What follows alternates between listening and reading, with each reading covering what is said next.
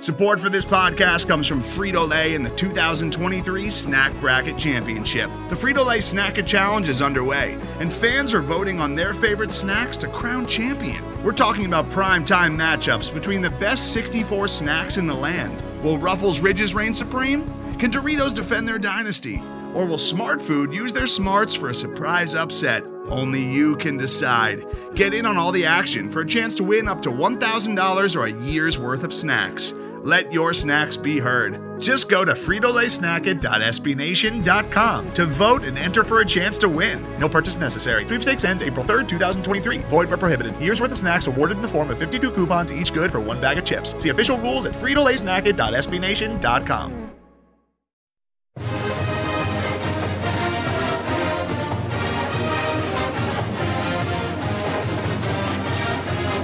Listening to the Testudo Times podcast, the official podcast of SB Nation's Maryland Terrapins Colossus.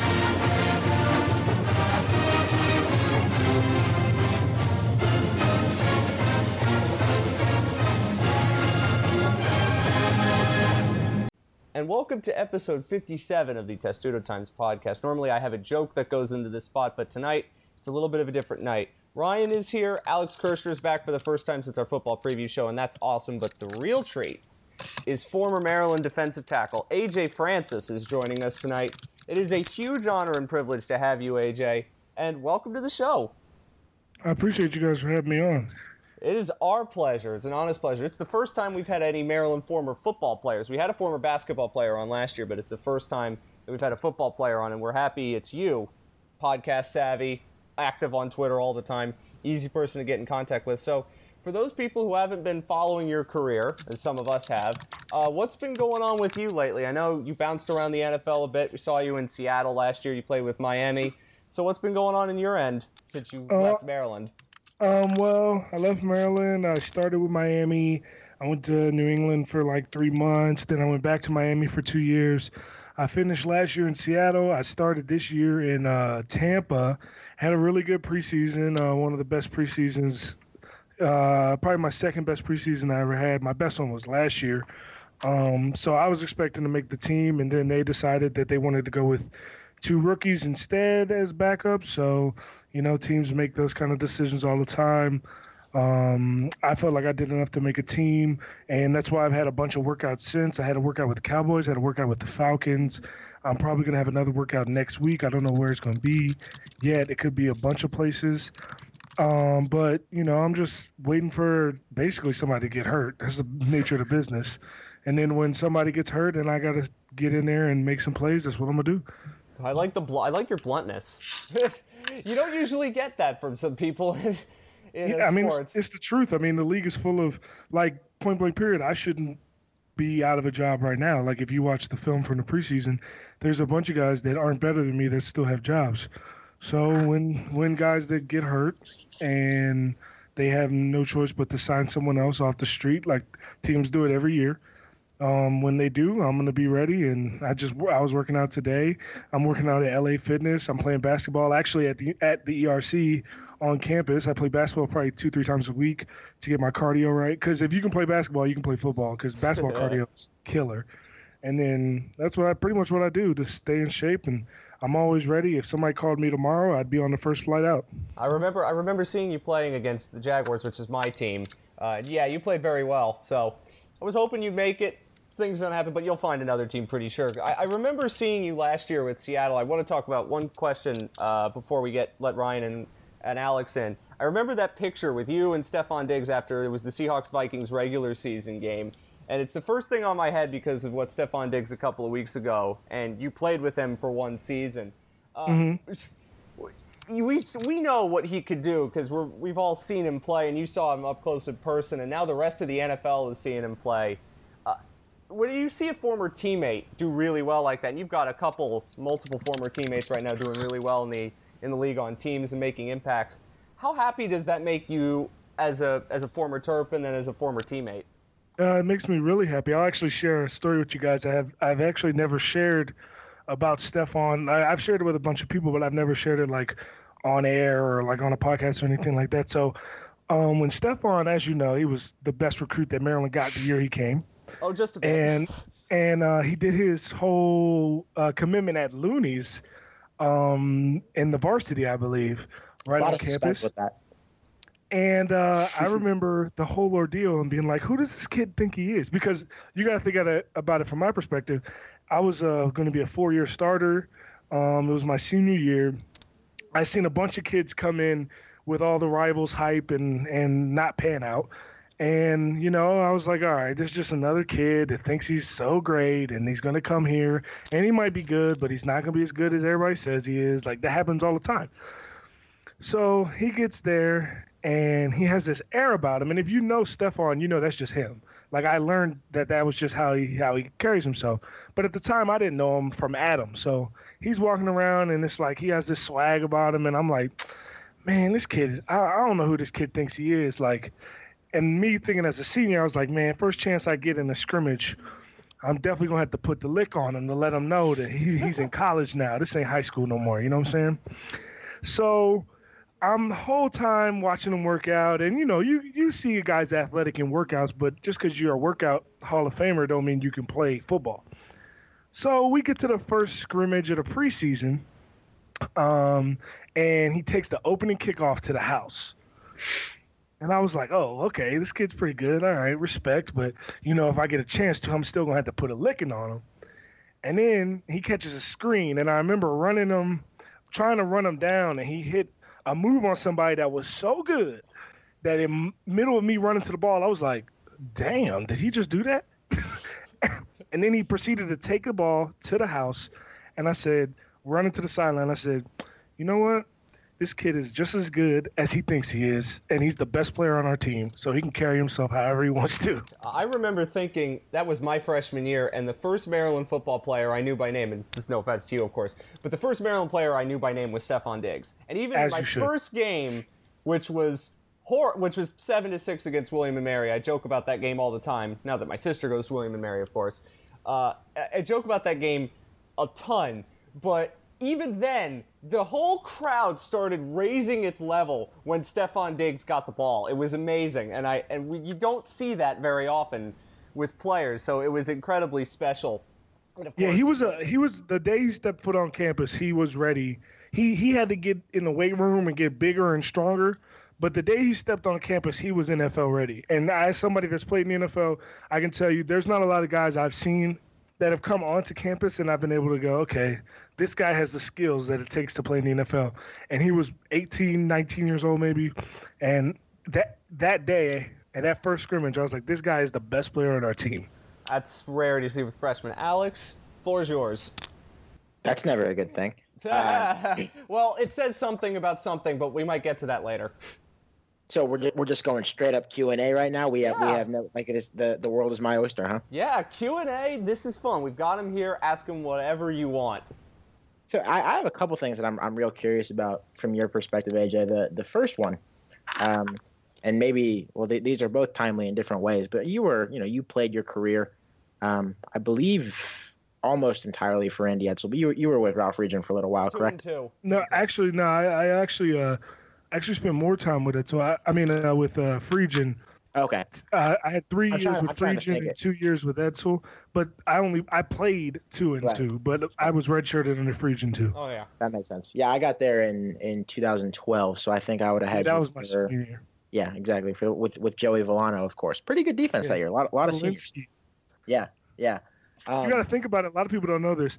On that defensive line, we had myself, Joe Villano, Zach Kerr, Darius Kilgo, Marcus Whitfield, all played in the NFL. So we were pretty stacked on that defense.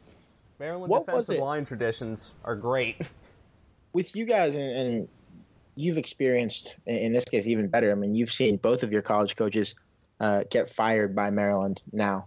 From your perspective, what's it like to watch Maryland? I mean, we talk about Randy Edsall and a tone that isn't always the kindest, even though I always thought that he was a gentleman when I dealt with him. But just what's it kind of been like for you to watch Maryland shuffle aside the man who recruited you and then the guy who you developed under and moved on? And does it in any way change the way you watch the program? No, not really. I mean, I went to Maryland because of this. I went to Maryland honestly because of Coach Friedgen and his staff. But the thing that I saw it actually bothered me a lot more when they got rid of Coach Friedgen than when they got rid of Coach Edsel. And I say that, and I have a lot of respect for Coach Edsel, but Coach Edsel got fired because the team wasn't winning. And it's not always on him. I mean, to be quite frank, we haven't had a consistent good quarterback in a very long time, probably since Daniel. Well, that's not true. CJ's the all-time leading touchdown scorer, but he's not. He wasn't a sit back there, break down defenses, and throw the ball around type quarterback. Right. He was a option read quarterback, which you can win with, and he did win games, but it's not the same, especially when you're playing against teams that usually have a higher skill level than you. When they first got in the Big Ten and they had the Ohio States and the Michigans and the Michigan States, where the way that they can recruit, their team is just more stacked top to bottom. But what really was crazy to me was the fact that Coach Friedgen got fired after winning Coach of the Year in the ACC, which is still the first. It had never been done before and hasn't been done since for a Power 5 school to fire their coach after winning, Coach of the Year. But even when Coach Edsel got there, we were all excited because Coach Edsel, the reason I have so much respect for Coach Edsel is because we didn't win as many games under Coach Edsel. And we didn't win as many games as my senior year because our quarterback situation, we had 5 different quarterbacks that had to play in 12 games, one of which was a linebacker. But the reason I respected Coach Edsel is because things that we weren't getting before Coach Edsel got there, like the right amount of stipend from the university, and we were able to move off campus, and so many things that other schools had been doing for a long time that we hadn't been doing. And we didn't know any better because I had never been in any other school, so I didn't know that you're supposed to get more than your exact amount of rent whenever you're living off campus. You get what I'm saying? Absolutely, yeah. So there was things that we didn't understand that at the time when Coach Edsel got there, and it was Fran Foley who was his I forget what the position's called, but it's like player director, not even player director, it's like program director. I forget what it's called, but Director of Football Ops. Yeah, Director of Football Ops. But they made sure that we got everything we were supposed to get as a player in the program, and I really appreciated that, and so did everybody on the team. Do you think Randy was more of a player's coach? Oh, I'm sorry for interrupting you. Go ahead. No, what'd you say? What was your question? Do you think? I mean, it sounds. What we always heard from the outside was that Randy Edsel was not, much of a player's coach, but you seem like you kind of tell a different story. I mean, do you think that maybe the way that we viewed him was a bit out of touch with the reality that you guys lived? I wouldn't say. I mean, I don't think, to be honest, I don't consider him a player's coach. He was a CEO. Like, he made sure the ship was running the way it was supposed to be running, and he made sure that guys were in class, and he made sure everybody got the grades they were supposed to get, and he held everybody accountable to the things that they did, no matter who they were. But I wouldn't say he's a player's coach. Really, in my career, I don't think I've ever played for a player's coach that was a head coach. Yeah, to this day, I don't think I've ever played for a player's coach that was a head coach. I'm sure they exist somewhere, but I've never really had one as a head coach. When I think of player's coach, I think of my D-line coach, Greg Gattuso. That was the thing that I think Coach Edsel did a good job of. Was he did a fantastic job of bringing in great position coaches. His downfall was that he didn't always bring in the best coordinators. And that's who runs the defense and, in the offense. He had to fire both the offensive and defense coordinators after the first years that they were there. Right. So, and I don't want to put that on Coach Bradford because I don't really put it on him because he wasn't hired to be the offensive coordinator. Defensive coordinator. He was hired to be the DB coach, and then Coach Brown left, and they put him in an awkward position. Right. You guys had, 3 or 4 coordinators over your career, right? Because then Brian Stewart came, just for your senior year? Yeah, let me think. We had 4 because Coach Brown came when I was a redshirt freshman. He stayed for 2 years, and then Coach Bradford was my junior year, and Coach Stewart was a player's coach for sure, but he wasn't the head coach. So it doesn't really matter if your coach is a player's coach if he's not the head coach, because at the end of the day, the head coach is where the buck stops. So. Right, absolutely. And one thing that a question that I think personally for you that I'm really curious to get your thoughts on, more immediately timely. I'm sure you've watched, national anthems have kind of become an activism point all across football this year, starting with Colin, obviously. You've always struck me as a pretty outspoken person who's not afraid to say how you feel and say things for what they are. If you were coaching Maryland, if you were DJ Durkin, what would your policy be toward kind of national anthem protesting and players using that particular outlet? How do you think it should be handled? Well, I don't think I'd ever be a really good head coach because I would let the players do what they wanted to do when they wanted to do it. Right. Let me rephrase. I think I'd be a fantastic head coach, but I don't think companies, colleges, and owners would like what I would allow for my players to do. Because in college football today, coaches treat players like their children a lot of the time. And the entire time they treat them like their children, they tell them to act like men. And I've never understood the dichotomy in that message. And to me personally, if it was up to me, I would allow anybody to do whatever they wanted, especially when it comes to the national anthem, because if you feel in your heart of hearts that there's something that you need to stand up for, who am I to tell you that you're wrong? Yeah, I completely agree. I mean, even when you got situations like Colin Kaepernick's drawing more attention to an issue than anybody else has, and there's still no solution to the issue yet, but there's more awareness of the issue because of him. And it was always funny to me, like I never understood how, like the San Francisco Police Department said that they might stop making sure the games were safe, and they might stop working the games because of the protests. And what I found so funny is that, like, these are the things that as an African American in America, I've never once heard of the KKK having a rally in a city and the police saying, you know what, we're not going to work that. Yeah, we're not going to protect that. That's never happened. And it's amazing to me that you can say, we disagree with Colin, so we're not going to work what he says. Oh, but when the KKK comes to town, do you disagree with that? Because if you don't, if you do, you shouldn't work it according to your own standards. But if you do work it, that means you do agree with it. So it's always been interesting to me to see how people can treat two completely different situations, like the national anthem. If you have a problem with Colin Kaepernick kneeling at the national anthem, but you don't have a problem with what he's kneeling about, then you're part of the problem. Do you think that the coaches who have voiced, like Jim Harbaugh a couple weeks ago, someone asked him, what does he think about Colin Kaepernick protesting, sitting during the anthem, and at first he really doesn't like it, and then I'm not sure. I don't know Jim Harbaugh myself, but as someone who makes his living because of the work of a team of largely young African American men who aren't paid, and kind of someone who needs to recruit in the African American community, suddenly decides, oh, hey, maybe this is good. This seems like a more apt kind of activism. Do you think that coaches who seem to have been, a lot of coaches, Chip Kelly was this week, a lot of coaches who seem to have spoken out kind of in favor of it, do you think it's genuine, or do you think there's some self-interest that might lead them to an opinion like that? I think that I think some of them are genuine. I truthfully believe certain coaches do support and understand what their players deal with. Look, there's a lot of people that don't understand what black people in America go through because they don't have a lot of black people that they associate with that they can talk to about the topic.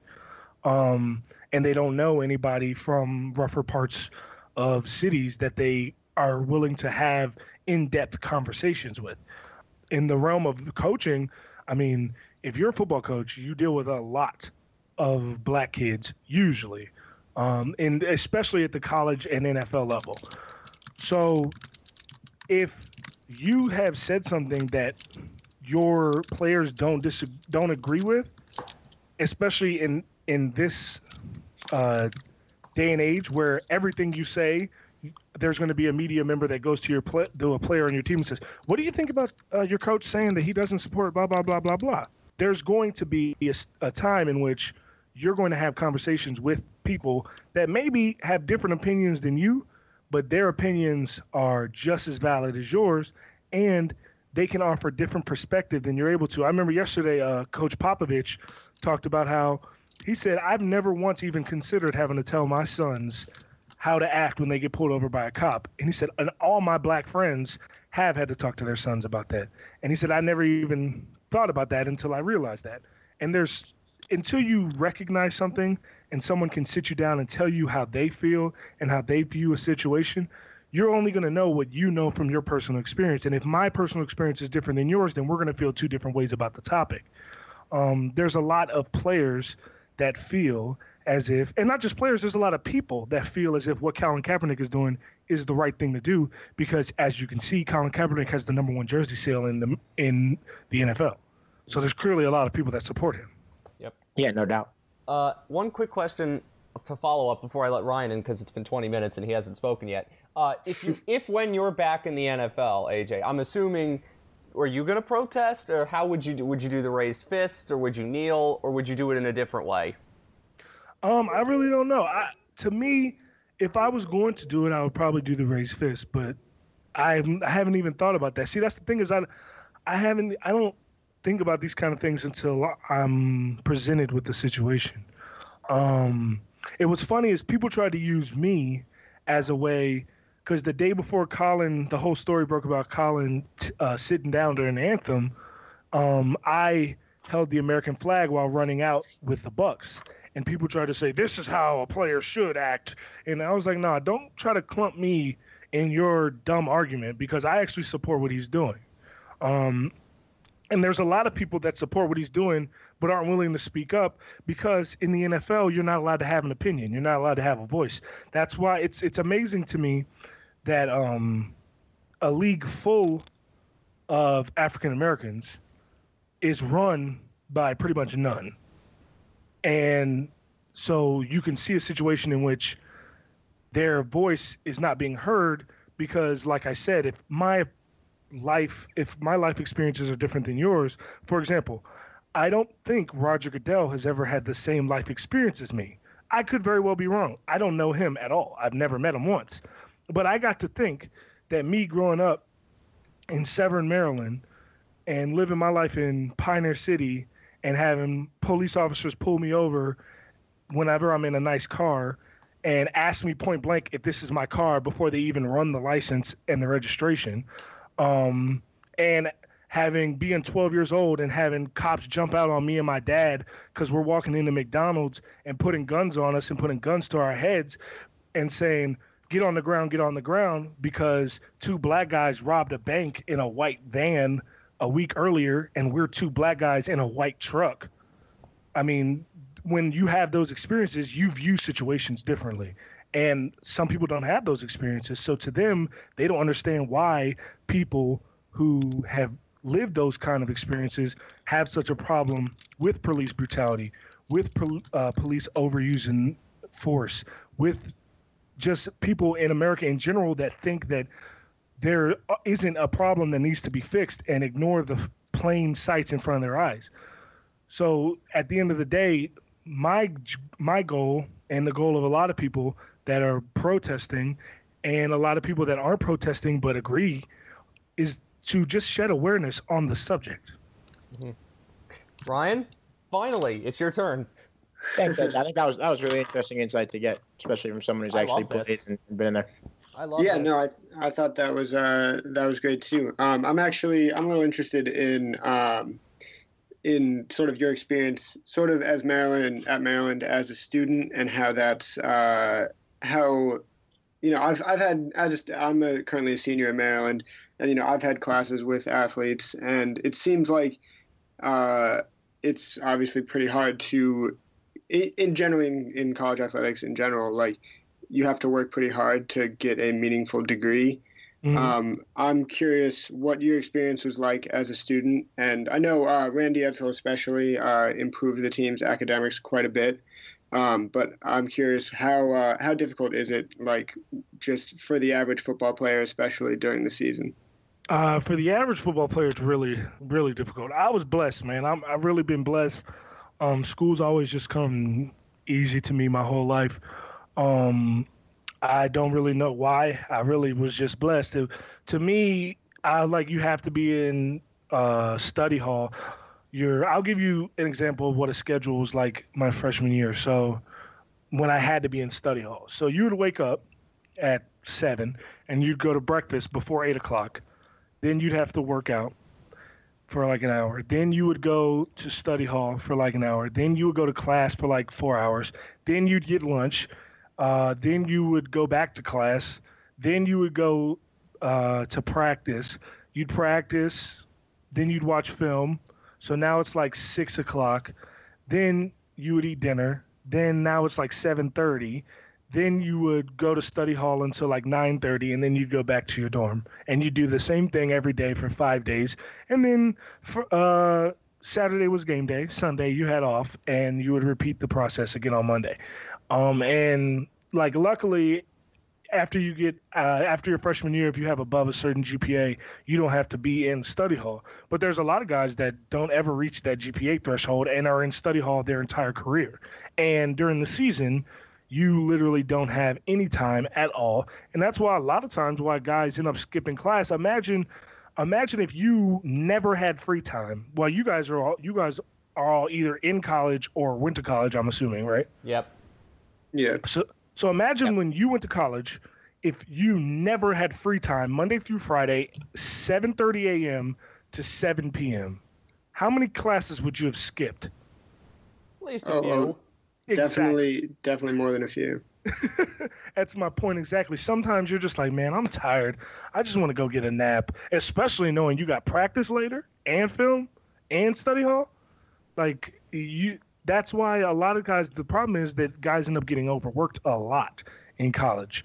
And especially if your degree is actually something that's really hard. Like my degree was not easy. It was government politics. And my master's is public policy.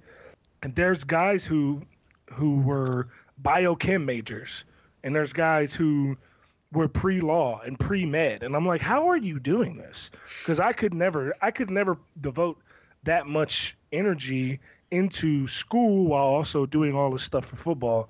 I picked something that I really like doing. I really like government, and I really like international economics, which is the focus of my master's. Like, these are things that come naturally to me, so it's not hard for me to do. But there's guys that do hard schoolwork and make it look so easy, and I got all the respect in the world for him. Mm-hmm. Well, there's one guy we talked to a little bit this year, Maurice Shelton, he was on academic scholarship when he came here for engineering, and now he's a starter. I played with Mo. He was there when I was a freshman. I mean, when I was a senior, he was a freshman. Right. Okay. And that it just seems like, and I know several players, like Richard Sherman especially, is a guy who's spoken out about how grueling it kind of is. Is it harder? Because you guys are in school almost all year round, right? What's the summer like? Is it how much of a break do you guys actually get? You don't. You get like. School ends if sometimes I got lucky once and I only had the classes I was in.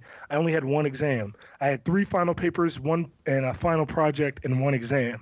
So my exam ended up being on like May 14th. So I was done on the 14th. After I was done on the 5th, I was able to leave on the 15th.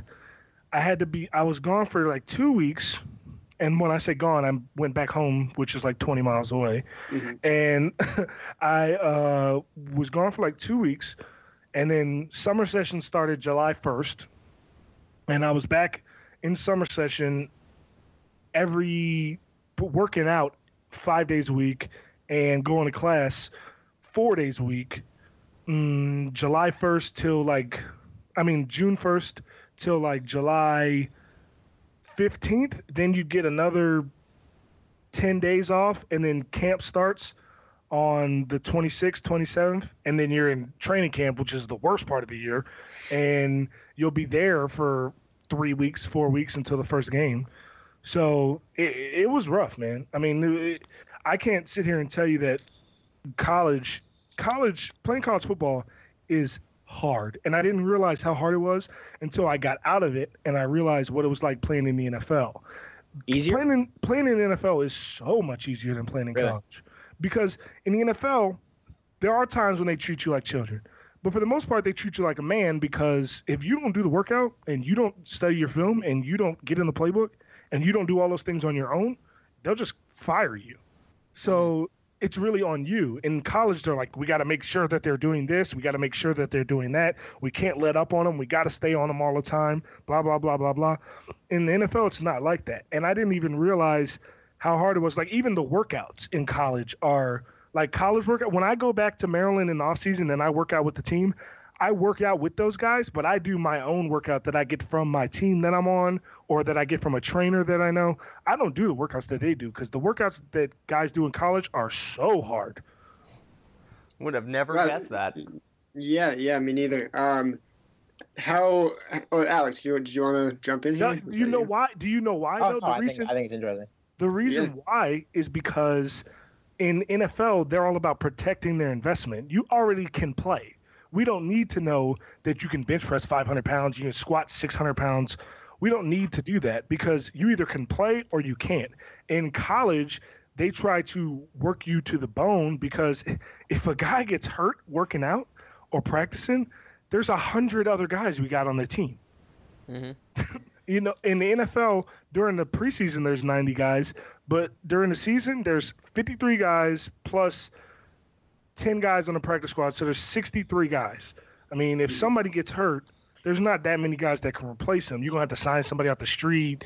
You're going to have to do all that. And then, God forbid, it's somebody that you actually need on your team, like a big-time player. Like, for instance, when I was in Miami last year, when Cam Wake got hurt, that killed so much of our game plan on defense. They're trying to make sure that guys are healthy, not trying to make sure that they're the strongest dudes in the world. Mm-hmm. One question. I can tell you that as someone who's watched HBO's Ballers, I feel really well versed in what Of course you say that. Of course you say that, Alex. Exactly as you're describing. I can't. The thing is, I can't even watch. I mean, I watch Ballers, and I'm like on episode 4 of season 2 now. But like, to me, there's just so much.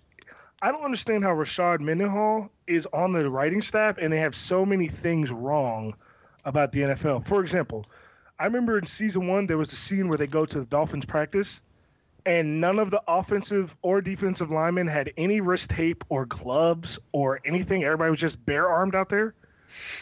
Like, how do you play in the NFL and allow that to be on screen, and you're trying to portray what an actual NFL practice looks like? And then the guy that this year, I can't even remember his name, but he's a defensive tackle, and he plays for the Cowboys on the show. And they said, oh, yeah, he signed a $40 million deal. He's a 6'2", 265-pound D tackle. And I'm like, a 65-pound D tackle? Yeah, that'll do it. Like, at least lie and say he's 285. You know what I'm saying? 265 is like a big Mike linebacker or like a D end. A D tackle, if there's not, Aaron Donald is probably the smallest D tackle in the league, and he's like 290, probably 285 at the lightest. Yeah. I want to ask. Actually, how do you think?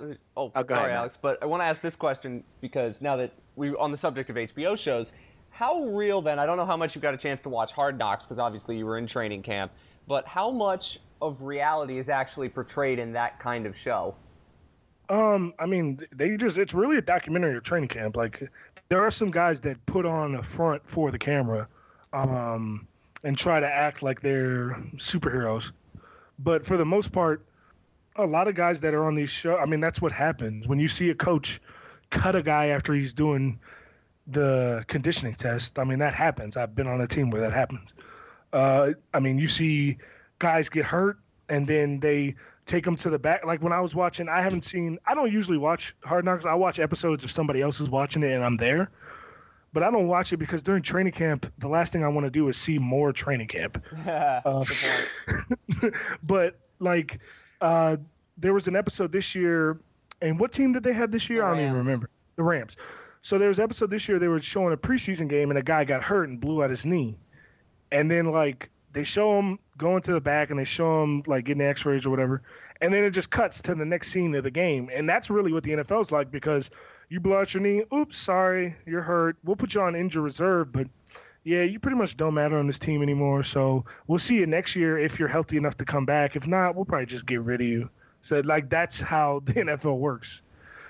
Seems a bit heartless, but anyway, that was all great. Yeah. I want to get on to football now because I don't know how much, obviously in season when you're traveling all the time, I never get an idea of how much you players in the NFL get a chance to watch college games. I know some get great chances and you have plenty of means to do it now, way more than you could in the past, but in the NFL season, how much did you get to watch Maryland games when you're on the road traveling most Saturdays? Actually, it would depend on when the game was, when we left. Every time I could watch one, I did watch one, but I wasn't always able to. Sometimes you got lucky if we were flying, like some planes that we would fly in would have the live TV in air, and you'd be able to watch, like if the game was on ESPN, you'd be able to watch it, or like a lot of times, like I remember one of the funniest stories is my buddy Jordan Kovacs, who I played with in Miami. He went to Michigan, and one day we were flying. It was the Michigan-Ohio State game, and we didn't get to see any of the game, which killed him. But it was like the game where Michigan went for 2 at the end of the game to win it, and he's like watching the game cast on his phone, like from the Wi-Fi. And he's like so mad that the game isn't being shown because like the 2 weeks before that we had planes where you could watch. He would have been able to watch the game while we were in air. But then now this plane, for some whatever reason, didn't have that capability. So he was just like sitting there watching it. And then when they didn't get it, he was like the most depressed person in the world. But how would that be like if you're, let's say now, you're on a team with Jordan, I guess, and let's say you were watching Maryland, Michigan 2 years ago when Maryland went into the Big House and won. I mean, what's that like on We NFL did watch teams? that game together. Oh, did you? And yeah, we watched that game together. And it's so funny because like you end up betting on the games, but you don't like bet money. Well, some people do, but we bet like a Chipotle dinner and like a case of Corona. You know what I'm saying? And then like we bet on basketball and football games, and it's like stuff like that between friends that you bet because you end up talking about your school so much because people ask you like, how was Maryland? And I asked him, how was Michigan? And we end up talking about it. So I know a lot more about Michigan than I ever should because of him. Same way with Stanford, because Michael Thomas, who plays for the Dolphins still, was one of my good friends there. And he tells me about Stanford all the time. And you end up actually rooting for schools that you had no invested interest in before because you become friends with people who went to these schools. So like because of my friends that I made in the NFL, I want to see Utah do good because of my buddy Sam Brenner. I want to see Michigan do well unless they're playing Maryland. I want to see Stanford do well. And there's a bunch of teams like that I root for even though I never went there because of friends that you make. I want to imagine you and your friends from Stanford. That wouldn't have gone particularly well for you with the Foster Farms Bowl a couple of years ago. Oh no, it did not. That was a bad time. It didn't go well for us either. Watching it, I said, what do you think of this year's team? Because we've spent a lot of time talking about it, and them being 3-0 is obviously fantastic. But from what you get to watch and what you hear, and you worked out with the team, obviously in the spring, what do you think of this year's group, and what do you think of DJ Durkin? Dirk's cool, man. I mean, like I say, I never played for a player's coach. He seems like a player's coach. Now, I don't know what he's like in these meetings, and he could be a completely different person. And there's a lot of people who are smooth talkers when talking to recruits and alumni and those kind of things, but when you get them behind closed doors, they're completely different people. And I don't know. I'm not in those meetings. But from everything that I've heard from the guys, they really like him, and they believe that he's genuine. And that's the number one thing when it comes to being a coach is, like, do the players believe that this is really you, or are you trying to tell a story to us? Like, for example, like, even though a lot of guys didn't agree with it, the whole do-rag thing with Coach Etzel, that was really him. He really didn't think that people should be wearing do-rags. Now, it's annoying that people that wore do-rags wanted to continue to wear them, but you understand that it's not him putting up a front, pretending to be something he's not. He's being himself and letting you know, look, I don't like these things, and if you want to wear them, it's going to be a problem because I don't like it. And he's genuine. And even if you don't agree with someone, if you understand that they're being genuine and they're not being phony, you can at least respect what they have to say. Mm-hmm. Alex? AJ, for you, is it You mentioned the teams that you've rooted for, and obviously watching Maryland this year. Is it easier because Maryland doesn't have kind of any blood feud sorts of football rivals, or do you think that Maryland does have a football rival that we've all just kind of missed the boat on for the last couple of years? I really think that Penn State is a football rival. So you're in And the I will say that, and I'll say that till the cows come home, because I tell you one thing: when I was in Miami and I was in the same D-line room with Cam Wake and Jared Odrick, who both went to Penn State, and when they the whole time were saying Penn State doesn't have any rivals, you're not our rival, blah blah blah. The anger in their hearts after we beat them in Penn State was true hatred. So you can't come into the defensive line meeting the next day face pouted up mad as hell and tell me that we're not rivals because you lost. Oh, that is fantastic. I'm glad you didn't say Rutgers, and B, because I'm trying to make the Penn State rivalry a thing. And like an actual thing. Well, the only way to really make it a thing is to beat them more often than not. There's a chance. We beat them once. We lost to them in a close game last year that we could have won. I think that we will beat them again this year. I think it's going to be interesting. I think Penn State obviously has some problems, but I think Maryland could use you to go back in there and play a little run defense. I mean, I will say this: Frank is going to exploit whatever our defense's weakness is, and it seems to be run defense. But he will find a way to, if we can't stop the run, he's going to run the exact plays that give us problems until we find a way to stop it. Do you think that having the 4-3? I mean, I know Maryland's changed a lot, obviously, in just a couple of years. I mean, one thing that they did last year, right before Randy was on the way out the door, was move from the 3-4 to a 4-3. I'm sure that would have changed your job significantly. Being in the Big Ten now and playing that style of defense, I mean, do you think it suits Maryland well? And obviously, DJ Durkin's played a 4-3 for years, but kind of what are the differences there from a player standpoint, and how do you think that can work in the college game specifically, where there are so many different schemes on offenses? What's funny is that if you don't want it to be, there really is no difference between a 3-4 and a 4-3. And I'll give you an example. My senior year, we ran a 3-4, and I had never run a 3-4 before, and I haven't run a 3-4 since. But, well, that's not true. We technically ran a 4-3 and a 3-4 when I was on the Patriots, but I digress.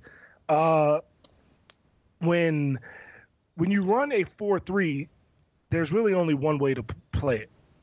You can play over or you can play under. And when I say over or under, for people that don't know what that means, an under front is when you send the nose guard, the defensive end that travels with the nose guard, and the Sam linebacker to the strength of whatever defense you're playing. To whatever offense you're playing. Sorry. So whether you designate strength by the tight end formation lining up, or passing strength, or whatever, that's called an under defense. An over defense is when you send the three technique what people call defensive tackle, and the end that travels with him, and the Will and the Mike to the strength call, whatever you designate the strength call to be. That's how you play 4-3. When you play 3-4, like when we play 3-4, you can play it the exact same way. The only difference is the backside defensive end, instead of being a defensive end, it's a linebacker who stands up. I mean, that's literally my senior year, that was the only difference. We played an under front where Kilgo was the nose guard, and he always went to the strength call. Me and Joe both played defensive end, and they're called defensive ends in that system. But it was, if I was away from the call, I would be a 3 technique. And if I was to the call, I'd be a 5 technique. And whoever was the 3 technique, Darren Drakeford, who was our Will, was the stand-up linebacker outside of him. And it was the exact same defense as if you're running a 4-3, under 4-3 front. The only difference is we just had the fourth guy on the defensive line was a stand-up linebacker who could drop, but a lot of times he ended up rushing. So it really was just a 4-3. That's what a lot of people don't know about how you can actually make them the exact same. Now, a traditional 3-4, which is what, let's say, the Pittsburgh Steelers run, is you have a 0 technique on the center. You have 2-4. Which means basically just head on head. Or as much as 0 technique, head up on the center. And then you have 2-4 techniques, which are inside shades of the tackle. And then those 3 defensive linemen do what's called two gapping, where you don't really have a gap. You start in one gap, like if I'm the zero technique, if the play goes left, I have the backside A gap, but if the play runs in the front side A gap, I'm supposed to make that play too. Mm-hmm. And defensive ends are the same way in the B and C gap. So you can make it different, but in all honesty, there's ways to make it the same. And because of that, you can play a 3-4 in the Big Ten if you play it like we played it. I've always thought, am I correct that line play as a player, I mean, you're probably biased here, so maybe I shouldn't ask, but that line play is the most schematically complicated thing to execute at a high level because of the different alignments that you can play and the different balances that a line and then an offense can throw at you? Schematically, no, not at all. Schematically, definitely defensive back is much harder to play. But physically, there's nothing harder to play in the world than defensive line. Because A, you don't know where it's going. The guy you're supposed to stop in front of you does know where it's going. And you're reactionary. And on top of that, there's a lot of times when you're going to be fighting two guys instead of one. So I think physically it's much harder, but schematically, no, defensive back is much harder to play, in my opinion. Ryan? All right, let's see what else we got here. I think that was really interesting as someone who's just been learning a lot more about football schematically, at least in the past year. But so I think one, and I think this will probably be one of our last questions here, but DJ Durkin is so far been like hailed as a great recruiter, and a couple of his assistants especially are came in with the reputations of being like great recruiters. Like Azar Abdul-Rahim is one of the guys who especially jumps out. What, thinking back to your days as a recruit, what really stood out to you in different guys that came and tried to recruit you? I know one, a big characteristic they all say is just being genuine, kind of like what you said about Coach Hetzel earlier. Yeah, it's the God's honest truth. One of the things that I loved about Coach Salazzo when I was going to Maryland and I was deciding where do I want to go play football at, the one thing I liked most about Coach Salazzo is that I really believed that he felt everything that he said. Everything that he said to me and everything that he meant to say to me, he meant from his heart. And that's actually who he was. Now, there are some coaches in this world that, as I would like to say, know how to fake the funk and pretend like they care, but don't actually care. And Coach Salazzo was not like that, which is why I ended up going to Maryland, because there were a lot of coaches like that were recruiting me that I felt were fake and didn't believe everything that they said. And there are coaches on this staff that apparently, I don't know them very well. I've talked to a bunch of them, but there's coaches on the staff that truthfully are looking out for the best interest of their players. And if I feel that you're looking out for my best interest, I have a lot more respect for you, and I'm willing to take your opinion more seriously. Mm-hmm. I want to get some quick hitting questions in before we go. What's your best Ralph Friedgen story? Best Ralph Friedgen story. Let me think. Coach Friedgen, a lot of people, it was funny to me, was Coach Friedgen would sit and when I was on my recruiting visit, and he would have pictures, or not pictures, he would have like cards of all the players that he was talking to. And the funny thing is sometimes he didn't realize that his cards during the conversation were facing me. So I would realize, so I was reading what he had about me, and he was like, AJ Francis, defensive lineman from Gonzaga, dad is big in his life. Like, these are things that are on the card in front of me. And the entire time he has no idea that I'm reading the cards while he's talking to me. And now, granted, I love Coach Friedgen, and he's one of my favorite coaches I've ever had to this day. But it was just so funny to me as an 18-year-old kid seeing that and being like, wow, this really is just like them trying to make sure that they put the best foot forward. They're like studying up on kids as they're talking to them. Mm-hmm. When you played, obviously your senior year, that's when Maryland announced that they were moving to the Big Ten, but you didn't obviously play in that conference. But what was the mood like in the locker room right after the announcement was made? I remember it leaked on a Friday. It was announced on a Monday, so there wasn't a lot of lead time. And then there's the Florida State game in between was really weird in terms of the atmosphere. And that was your senior day. So what was the atmosphere like in the locker room for some of the players who would be there when Maryland played in the Big Ten and then those that weren't? I hated the idea personally. At the time, and now I understand it more, and it makes a lot more sense, and I think it was the absolute best thing that they could have done. But at the time, I absolutely hated the idea of Maryland not being in the ACC because my whole life was Maryland in the ACC. I used to go to Duke Maryland basketball games at Cole Fieldhouse. I was at the game when when Maryland scored like 100 when they were playing Virginia and they scored like 120 points or something stupid like that. I was at that game. I used to go to Maryland games as a kid all the time because my family, one of my closest friends, his family had season tickets. And so we would go to all the basketball games. I would go to the football games. I remember the first college football game I went to was Maryland versus Clemson, and I got to see Woody Dantzler put on a show. And I used to love going to see Maryland ACC games. And when they decided to go to the Big Ten, it really sucked for me. I really hated that idea. But then the more I thought about it and I realized, look, the amount of money that's going to be generated for the university is going to help out so many different things other than football. There's so many different sports that need more funding. There's so many different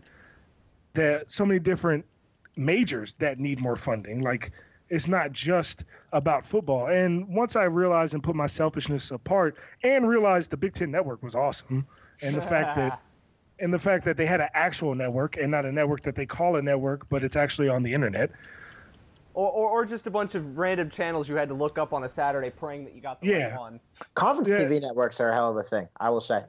They are so complicated. I was just reading something about that earlier, but that's a tangent. It was just funny to me. I realized after I left college, I realized how dumb I was being about the whole situation.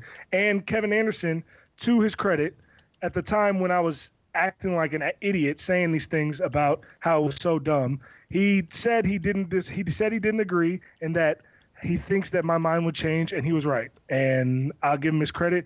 I think him and Professor Lowe made the best decision for the university, and I think that Maryland will be much better off in the Big Ten than they ever were in the ACC. Which is incredible to think about how negative it was, and then how positive a lot of people are thinking about it now. We're just talking about the Penn State rivalry. Maryland never had a real rival, quote unquote, in the ACC, at least in football. Perry Hills is still playing. He's going to presumably start on Saturday, and he started the first, I think it was 6 games your senior year as a freshman. So what's it like now that you see him? He's played for 5 years.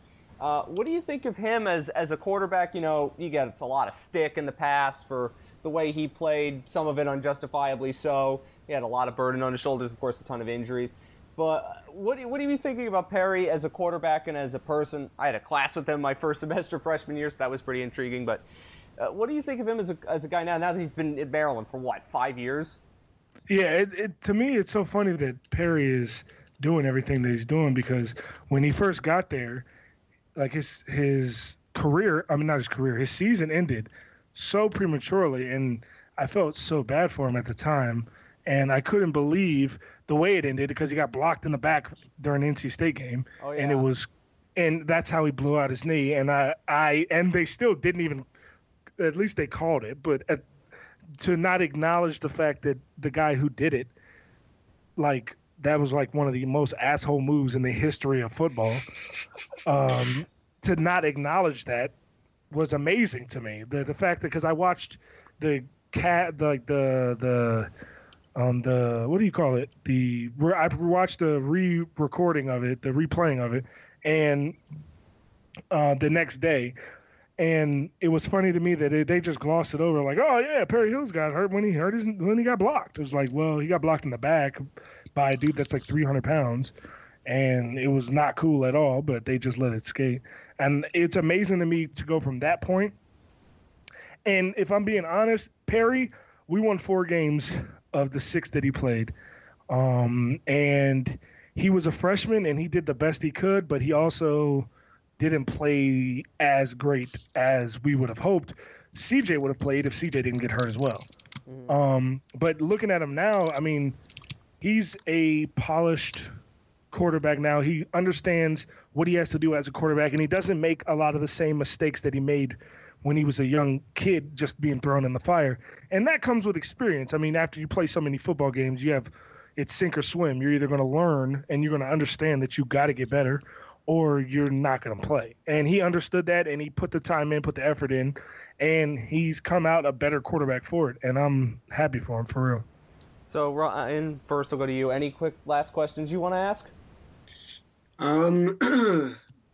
I guess the one is after football. I actually interviewed you a couple years ago for Maryland's school newspaper, but at that point you were doing an internship with 120 Sports. Are you still thinking about being a broadcaster after football's over? Yeah, that's still my plan. I mean, to this day, it's something that when I did the internship, I thought that I would like it, and I thought that I would be good.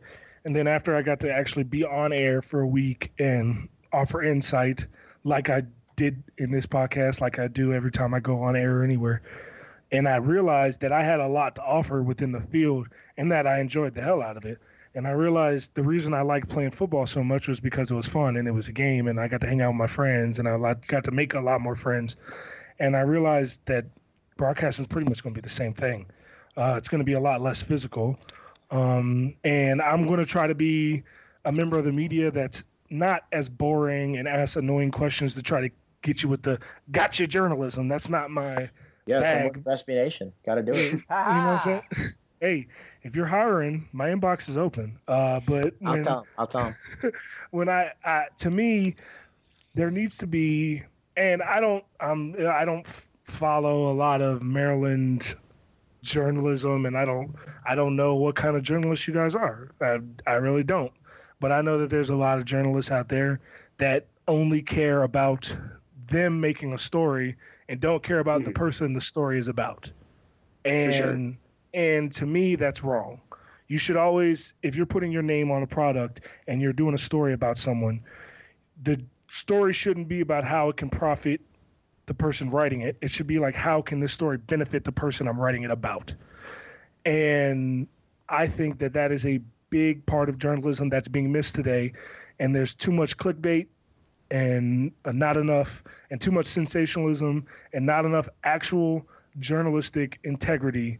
And I think that needs to change. And it's only a matter of time before people get fed up. And I think I see it from a different light. I don't think everybody sees it the same way I do because they've never been on the other side of it. I've been had a story wrote about me when I was in high school, where I called the junior combine, the national junior combine for the Army All-American game, a meat market, because that's what it was. I mean, you had guys out there, and you had a jersey number, and they would write your jersey number on your leg like a cow, like your livestock, and you had people there taking all your measurables and watching everything you do and making sure that you go do this and whatnot. And that's what it was. It was a meat market. But at the time, me being 17 years old and saying this kind of thing, it was a journalist who wrote the story, tried to make it seem like I was in the wrong for pointing out what it actually was, when in actuality, he didn't care about what I felt about the situation. He only cared about writing a story that was going to be good for him. And I learned that at a young age. And the more and more I looked into it, the more I realized there needs to be more accountability for what you say and how you present a story. And that's going to be my goal. And hopefully I'm able to do it. And if I can't, hopefully somebody can do it better than me. We try to do that here. I know Ryan run the ship that way. Alex, any final questions from you? No, Age, I appreciate very much taking the time. This is definitely a much more heavy-hitting, much deeper conversation than we sometimes have on the Testudo Times podcast. Talk about things a little bit more serious than just how many interceptions Maryland threw the last week or what have you. So thanks for coming. They were off. 0 for the last 0, which months. Is incredible. It is. It's remarkable. Yeah, I really can't believe it. And they're playing Purdue this week. Yeah, I'm looking forward to that game. I'm gonna be there. It's homecoming. I'm gonna be there, and I intend on having a good time. If you guys know any good tailgates, let me know. You know what they put in find you that way? You'll hate it. They put it on the practice field. They put it on your turf. They have the big, or maybe that's just the on-campus No, tailgate. that's just the that's where they corner all of the students and throw them. But they got Yeah. they got all the lot one still where I guess most of them are at. Yeah, I'm too old to be out there with them students. I used to, like, because I was finishing my master's this past off season, and like I would go. Sometimes I would end up walking on Route 1, and the bars would be open, and I'd go in the bars and it'd be like, "Yo, I'm too old for this whole vibe." Like I think even Ryan feels that way now, and he's a senior. Maybe he doesn't. I know I felt that way a bit, but that's because I'm weird. But I really can't believe like the things that I used to like, the way like Bentley's, more power to them, but the way that place smells in the front corner is atrocious. I can't believe that happened. I know. And anyone who's ever been in Bentley's knows what I'm talking about. It's Yeah. atrocious. Yeah, But when I was in college, I didn't care. Now I go back and I'm like, geez, dude, this is bad. I kind of noticed that when I went with some friends of mine who were broadcasting a game last year, and that was an interesting time. But Bentley's is Bentley's, and we still love it because of Absolutely. SVP getting everybody to go to Bent's after the Georgetown game last year, which was pretty awesome. I've got to give you a chance to plug your own podcast and your Twitter handle. Even though it's wrestling related, not everybody here is a wrestling fan, but I do know of some specific Maryland fans that I follow on my Twitter timeline that are big wrestling fans and would probably love to hear you plug yourself and your podcast. So go ahead and do it. Yeah, so we just recorded this week's episode today. It's called Jobbing Out. It's me, Glenn Clark, who used to actually be a beat writer that's how I met Glenn, because he was a beat writer for the Maryland football team when I first went to Maryland, and now he has his own radio show, Glenn Clark Radio, on Press Box in Baltimore. He covers Orioles, Ravens, all the Baltimore sports. And Aaron Oster, who is a Maryland graduate. I met Aaron because we all know him. I've met him at games before. Aaron's a cool guy. He's a little weird, but he's a good guy. He went to Maryland, as you know, and he actually is a wrestling writer for the Rolling Stone, and he's a wrestling writer for the Baltimore Sun. So he's a pretty big deal in the wrestling community. As far as wrestling fans go, I'm not the most famous wrestling fan in the world, but I'd like to think that I'm in the upper percentile for sure. And then you got Glenn, who's an actual radio host, and we talk about wrestling, what happened in wrestling that week, and what we think is going to happen in the future. And if you like wrestling, you'll love our show. This week we actually had Scott Hall on the show. You might know him as Razor Ramon. He's a WWE Hall of Famer. He's one of the most famous wrestlers in history. He basically stole Scarface's gimmick, and it worked to perfection. So he's a good guy, and I'm glad that we get to talk wrestling. And the fact that I get to talk about wrestling, something that I've always loved, and my opinion matters to people, and we have fans that listen every week and know all our little catchphrases and all that, is amazing to me. The fact that people listen at all is amazing to me, but clearly they do, or we wouldn't still be doing it. And you can follow us on Twitter at Jobbing Out Show. And my Twitter is AJFrancis410. You can check it out whenever you want. And anybody who I just started a company with my dad called Francis Sports Academy. I do the football training, which we haven't started yet because nobody needs skills session training in the season because you're practicing and you have games and whatnot. But my dad is coached a couple guys that have played in the NBA. And he's coached a bunch of guys that have played Division 1, 2, 3, JUCO, overseas. He's been a basketball coach my whole life. And every Sunday we have kids come out and do drills. And if you got a kid that K through 12 that thinks that they want to focus on basketball, or even if they don't want to focus on basketball, they just play basketball and they want to get better. I mean, we got 5-year-olds out there that can do crossovers behind their back, and I'd like to think that a lot of that has to do with us. Just like every other sport, natural ability is key. But we've had these kids doing drills, that NBA drills at 5 years old. That helps. It just helps. See, you're not going to play a lot of 5-year-olds that are doing these kind of drills and getting this kind of work done. And it goes all the way up to high school kids. So we had a girl that was the St. Mary's County Player of the Year last year as a freshman. So we got a lot of good kids that come in every Sunday, and you can check us out at francissportsacademy.com, or you can follow us on Instagram at francis_sports. We got a lot going on, and I'm just grateful for you guys having me on the show. It's our pleasure. You're the one. We don't get players to have like that, on this show many times, and sometimes I feel like I get nervous when we do these interviews because like how do people are going to react to them, and this has been a marathon show, but it's been one of my personal favorites, and I know Alex and Ryan probably think the same way. And on your comment on podcast, hopefully people think the same way about the Testudo Times podcast that think about your show, AJ. And thank you so much for being here. Hopefully we'll have a chance to have you on again in the future. Yeah, guys, just let me know if I can fit you in. I'll definitely come back on. Oh, we'll make time for you. We'll all try to make time for you. I think it's a matter of AJ making time for us. But thanks so much, AJ. Thank you, man. Appreciate you guys. Thank you very much for listening. Hopefully you enjoyed the marathon. Enjoy homecoming on Saturday. But of course, go Terps.